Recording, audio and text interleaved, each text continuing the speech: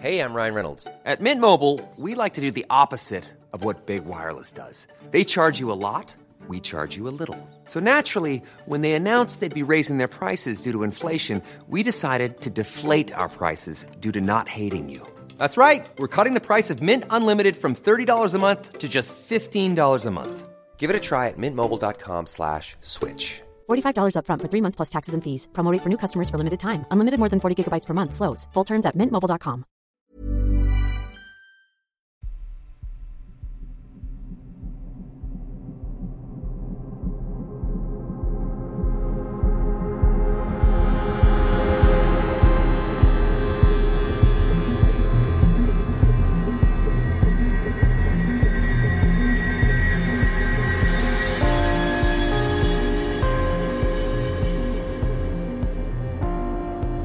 Hello and welcome to 31 Days of Terror, day number 5. And I have 3 spooky stories for you today. And story number 1 comes from Amy. When I was doing my A-levels, I was dating a guy whose family life was a bit of a disaster. His mother had schizophrenia and his dad had left them to go and have another family. His older sister seemed to pick up any slack until social services got involved. During our time together, his maternal grandmother became really ill and sadly passed away. This caused his mother to spiral, and we knew it was only a matter of time before she would need to be sectioned again. This is where it begins to get weird. We were at a leaving party for one of his friends who was moving away for university. It was in a busy pub with lots of regular punters. Our group was approached by a woman none of us had seen before, who stopped my partner to ask, "Did your grandma really die?" Understandably, we were all confused, but he told her that she had. She began to then tell us, "Yes, I knew she had. She's here talking to me now. She has messages for you both." We were both confused because, as I said before, none of us knew this woman. She again turned to my partner and said, "She knows you're struggling and that your mother is getting ill again. She's going to stick around until she's okay, just to make sure." We hadn't told anyone about his mum, so it wasn't like she had overheard and thought she'd play a cruel joke. She then turned to me. "She wants you to know. She knew you were at the hospital and she's sorry she didn't speak to you, but thank you. The thing is, the last time I saw his grandma, I was in the hospital and she didn't acknowledge that I was there. If I didn't believe in the afterlife before, I did now." Just to add the icing to the cake, she then turned to another person in our group and asked him if his aunt had died on the operating table. She had. The woman then simply turned and returned to her own friends at the bar. None of us could understand what had just happened and what it meant. A couple of nights later, I was in his room trying to sleep, while he was watching a film downstairs. His grandma had a small table on wheels that my partner had always loved, so had brought it with him, and it resided in the room I was trying to sleep in. I can't quite explain what happened next, but the atmosphere changed and I felt more safe than I had ever felt before. I knew instantly who it was and I said, "Hi Grandma, I'm just trying to sleep, thank you for looking after us." The feeling went away and I was able to fall asleep. If you were alone in that room, you could always feel her just popping in. That was until his mother had been sectioned and returned. It appears she kept her promise to my partner that day and hung around until his mum was okay. Oh, what the heck? No to the creepy woman in the pub coming up and giving people messages. No to that. On a really serious note, I know there's lots of people who are like psychic mediums and stuff that listen, or people who have an ability to communicate with the dead, whatever it is. Your messages will not always be well received. I think you have to be really careful about who you approach, who you say, I've got a message for you. You've got to let that person allow you in first, I think.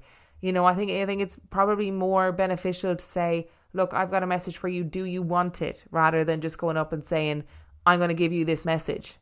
Because you just don't know what people are going through and you don't know how they're going to react. I mean, luckily in this situation, everybody sort of just accepted that it was a weird situation that was happening. But it's not going to always be like that, I think. No way. That is such a strange little story. And what a woman that grandmother was. Keeping her word, checking in afterwards, making you feel safe. That's the kind of haunting that we need. I'm Sandra, and I'm just the professional your small business was looking for. But you didn't hire me because you didn't use LinkedIn Jobs. LinkedIn has professionals you can't find anywhere else, including those who aren't actively looking for a new job, but might be open to the perfect role, like me. In a given month, over 70% of LinkedIn users don't visit other leading job sites. So if you're not looking on LinkedIn, you'll miss out on great candidates like Sandra. Start hiring professionals like a professional. Post your free job on linkedin.com/people today. Millions of people have lost weight with personalized plans from Noom. Like Evan, who can't stand salads and still lost 50 pounds. Salads generally for most people are the easy button, right? For me, that wasn't an option. I never really was a salad guy. That's just not who I am. But Noom worked for me. Get your personalized plan today at Noom.com. Real Noom user compensated to provide their story. In 4 weeks, the typical Noom user can expect to lose 1 to 2 pounds per week. Individual results may vary. And story number 2 comes from Megan. Around 15 years ago, I was 13. And I was in our upstairs landing, hurriedly getting ready to head to my best friend's house for a sleepover. At the time, my little cousin was staying over with us, and he was in his travel cot in my brother's room. It was around 7:30 p.m. and my mum was in bed early as she started work at 3 a.m. in the airport, and my dad was in work. My brother had been downstairs watching a film as far as everyone was aware, and my cousin was fast asleep.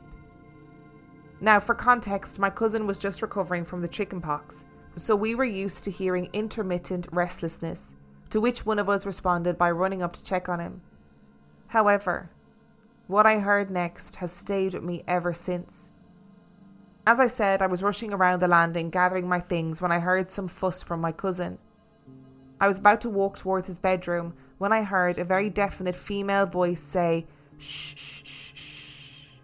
I completely froze. This was followed by the very definite sound of the travel cot moving across the wooden floor, and to my surprise, the sound of my sickly cousin giggling. As cute as this sounds, I was terrified, so I ran downstairs and summoned my brother to go and check things out. Now, my brother is probably the biggest skeptic, but nevertheless, his priority was checking if the baby was okay. But to my surprise, when he went into the room, no one was there. Just the baby, standing up in his cot, laughing at nothing. I can't explain it, but I am certain it was my nanny who died about 4 years before my cousin was born. She was always great at calming us when we needed it, and it was as if I could hear her tone of voice in the sounds of the shushing. Either that or my cousin had his own visitor that night. All I know is that I'm grateful it was a positive experience for him, but I would be okay never hearing it again. I'm sure there are many exhausted parents who are listening who would be thinking, you know what, if it was a ghost nanny and they gave me just 10 minutes more sleep, I would be happy. I love when we get stories of really positive spirit interaction where something positive is achieved. You know, there's a positive outcome. The cousin was fine. Everybody in the house was fine. You know, it sounds like that this ghost or whatever it was comforted this child. You know, all good. I mean, granted, Megan was like, I don't ever want to hear that sound again. And I don't blame you. But I do like these positive interactions to kind of counterbalance all of the hat man nonsense that we have going on around here. And story number 3 comes from Steph. I've always been sensitive to something unseen. Ever since I could remember, I've always seen dark figures and flashes or sparks of white light out of nowhere. I've seen things move and sometimes even hear whispers. I've rewritten this about 20 times, not knowing where to start. But let me start with talking about my papa, because that's when I realised, oh shit, this stuff is actually happening. My papa was a tall, stoic man who could command the presence of a room the second he opened his mouth. He was a no bullshit kind of guy. If you were going to say anything to him, you better be direct. When I was 16, he was put into a hospice for his dementia. I wasn't really told all the details, but I knew hospice was where you go when the hospital can't really help you anymore, and they try and keep you comfortable until you're ready to let go. One night I was sleeping. Not dreaming, but I became aware of myself. Everything was black. and then this blue swirl of light popped up and came towards me. I felt this energy go right through me, which made me jolt awake, out of breath, crying. I immediately thought, Papa's going to die. I turned on the TV to help me calm down, and I laid in bed contemplating what the fuck just happened. I didn't tell anyone because I couldn't even comprehend it myself. I didn't want to go to school, but I didn't know how my parents would react to me saying something like, "Hey, I'm going to stay at home today because I'm pretty sure Papa is going to die." I sucked it up and went to school. I swear the phone rang in each class I was in, and the teachers would make eye contact with me and then call on somebody else. My anxiety was in my throat all day, but by the bus ride home I'd started to calm down. When it came to my stop, my dad's red Jeep was waiting, which made me a little nervous. I got in the car, and halfway up the road he said, "I've something to tell you. Papa is dead." My poor father, who does not handle emotions well, had no idea his 16-year-old daughter would start aggressively sobbing. It was an explosion of emotion, but it was a realization that my dream was real. The next day we flew down to Florida for the funeral. I remember my aunt, my mom, my siblings, my cousins and I sitting in the guest room talking about who was going to stay with my nanny because they didn't want her to be alone. I was spacing out and looking around the room and not really thinking I would be the one to stay. I was nervous to stay. I thought they would have my older sister stay at least. Then, while looking in one of the closets, there were a bunch of metal wire hangers, and only one started moving. Metal hangers are like dominoes. If one goes, they all usually go, but none did. It looked like someone had just flicked it. My heart left my body, but considering the dream I had, I took that as a sign you should stay in the house. So calmly, I raised my hand and said that I would stay. And luckily, my little cousin said she would stay with me too. Nothing else really happened during that trip besides seeing things out of the corner of my eye and feeling like he was going to just walk out of his bedroom and come and pinch my cheeks. A year later, I had another dream. I was in this house, which I immediately assumed was my dad's family shore house. There was a window over the sink, lace curtains and doilies everywhere, and dark green striped wallpaper on some of the walls. I knew I was there for a family reunion and went upstairs and found my brother and sister in a spare bedroom. I sat down on one of the beds and started chatting with them. All of a sudden, my nanny came in and sat next to me. She said very seriously, "I have something to tell you." I said, "Okay, what's going on? Is everything okay?" And she told me that Papa was there. I told her that Papa was dead, and she said that she knew, but he was there. Then he proceeded to walk into the room and hug my sister and brother. And when it was my turn, there was a loud knock on my bedroom door and it startled me awake. I screamed, "Hello?" But no one answered. I waited for what seemed like 20 minutes, not sure if my dad was trying to wake me up or literally just any other physical being was trying to wake me up. Eventually I heard my dad leave his room, but he didn't knock or call my name when he went by. I asked my dad if he had knocked on my door, and he said he did, but I don't believe him. My dad was very close to his dad. My dad is also just one of the 4 generations of Johns in my family, and I believe they're all connected somehow. Maybe it wasn't my dad. Maybe it was, and he had a feeling to hang out with me that morning because his dad was nearby. A few years later, when I was a sophomore in college, my dad told me his bedside lamp started flickering. My dad is a handy guy. He's a project manager and even built our house. So the first thing he thought wasn't, "Is this paranormal?" No, he kept trying to change the bulb, checking the wires, checking the connection, and it kept randomly flickering. One day it happened and my dad sat down and asked out loud, "Dad, if that's you, flicker the light." The light flickered. My dad weirded out now and said, "Seriously, don't fuck with me. Big John, is that you?"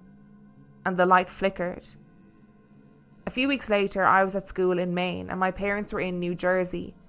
I was just in my room doing homework around 9 p.m. and I stopped. I started smelling this smell. It smelled like my papa's house in New Jersey, specifically the basement. I got out of bed and walked around my room trying to see if it was coming from anywhere. I had a plug-in air freshener, and the rest of my room smelled fruity. I sat down on my bed. The smell was gone, so I started to do my homework again. It came back. I got up and left my room to see if there was something that could explain why I was smelling my papa. Nothing. The smell came back one more time and left. I called my mom the next morning and told her what had happened. She immediately asked, "What time did this happen?" And I told her it happened at around 9 p.m. She said that my dad and her were laying in bed and his lamp started flickering, and my dad said, "Hi Dad, don't hang out here, go and hang out with Stephanie." She said this happened at around 8:45 to 8:50 p.m. I still see lights randomly flicker around me, and I usually just take this as my papa just popping in to check on me. It really does sound like your papa is a determined man, and he is determined to be communicating with you guys. Again, another incident of somebody dreaming, knowing that something has happened, and I could totally understand that anxiety of the next day, thinking, oh my God, I'm going to hear that he's dead, I'm going to hear that he's dead. And sometimes I think for people, visitation dreams are hard, where they feel like it's not as satisfactory as they want it to be, or they don't get the outcome, or it leaves them wanting more, leaves them wanting to communicate with that person. But it really does seem like your papa has found a way to kind of communicate with both you and your dad. And I love the smells communication. Like, our sense of smell is one of the strongest memory triggers that we have. And I do think it's a lovely thing, because every house has a specific smell. You know what somebody's house smells like. So I think it's lovely that was how he chose to make himself known to you. Thank you so much for listening to today's episode. Thank you to Amy, Megan and Steph for sending in your stories. If you would like to send in your own story, you can do so by emailing it to reallifeghoststoriespodcast@gmail.com. You can also check out the website reallifeghoststoriespodcast.com. And if you are desperate for extra content, for $5 a month or $2 a month, you can subscribe to patreon.com/reallifeghoststories, where you can find tons of extra content and every single main and mini episode completely ad-free. And on that note, I shall see you tomorrow.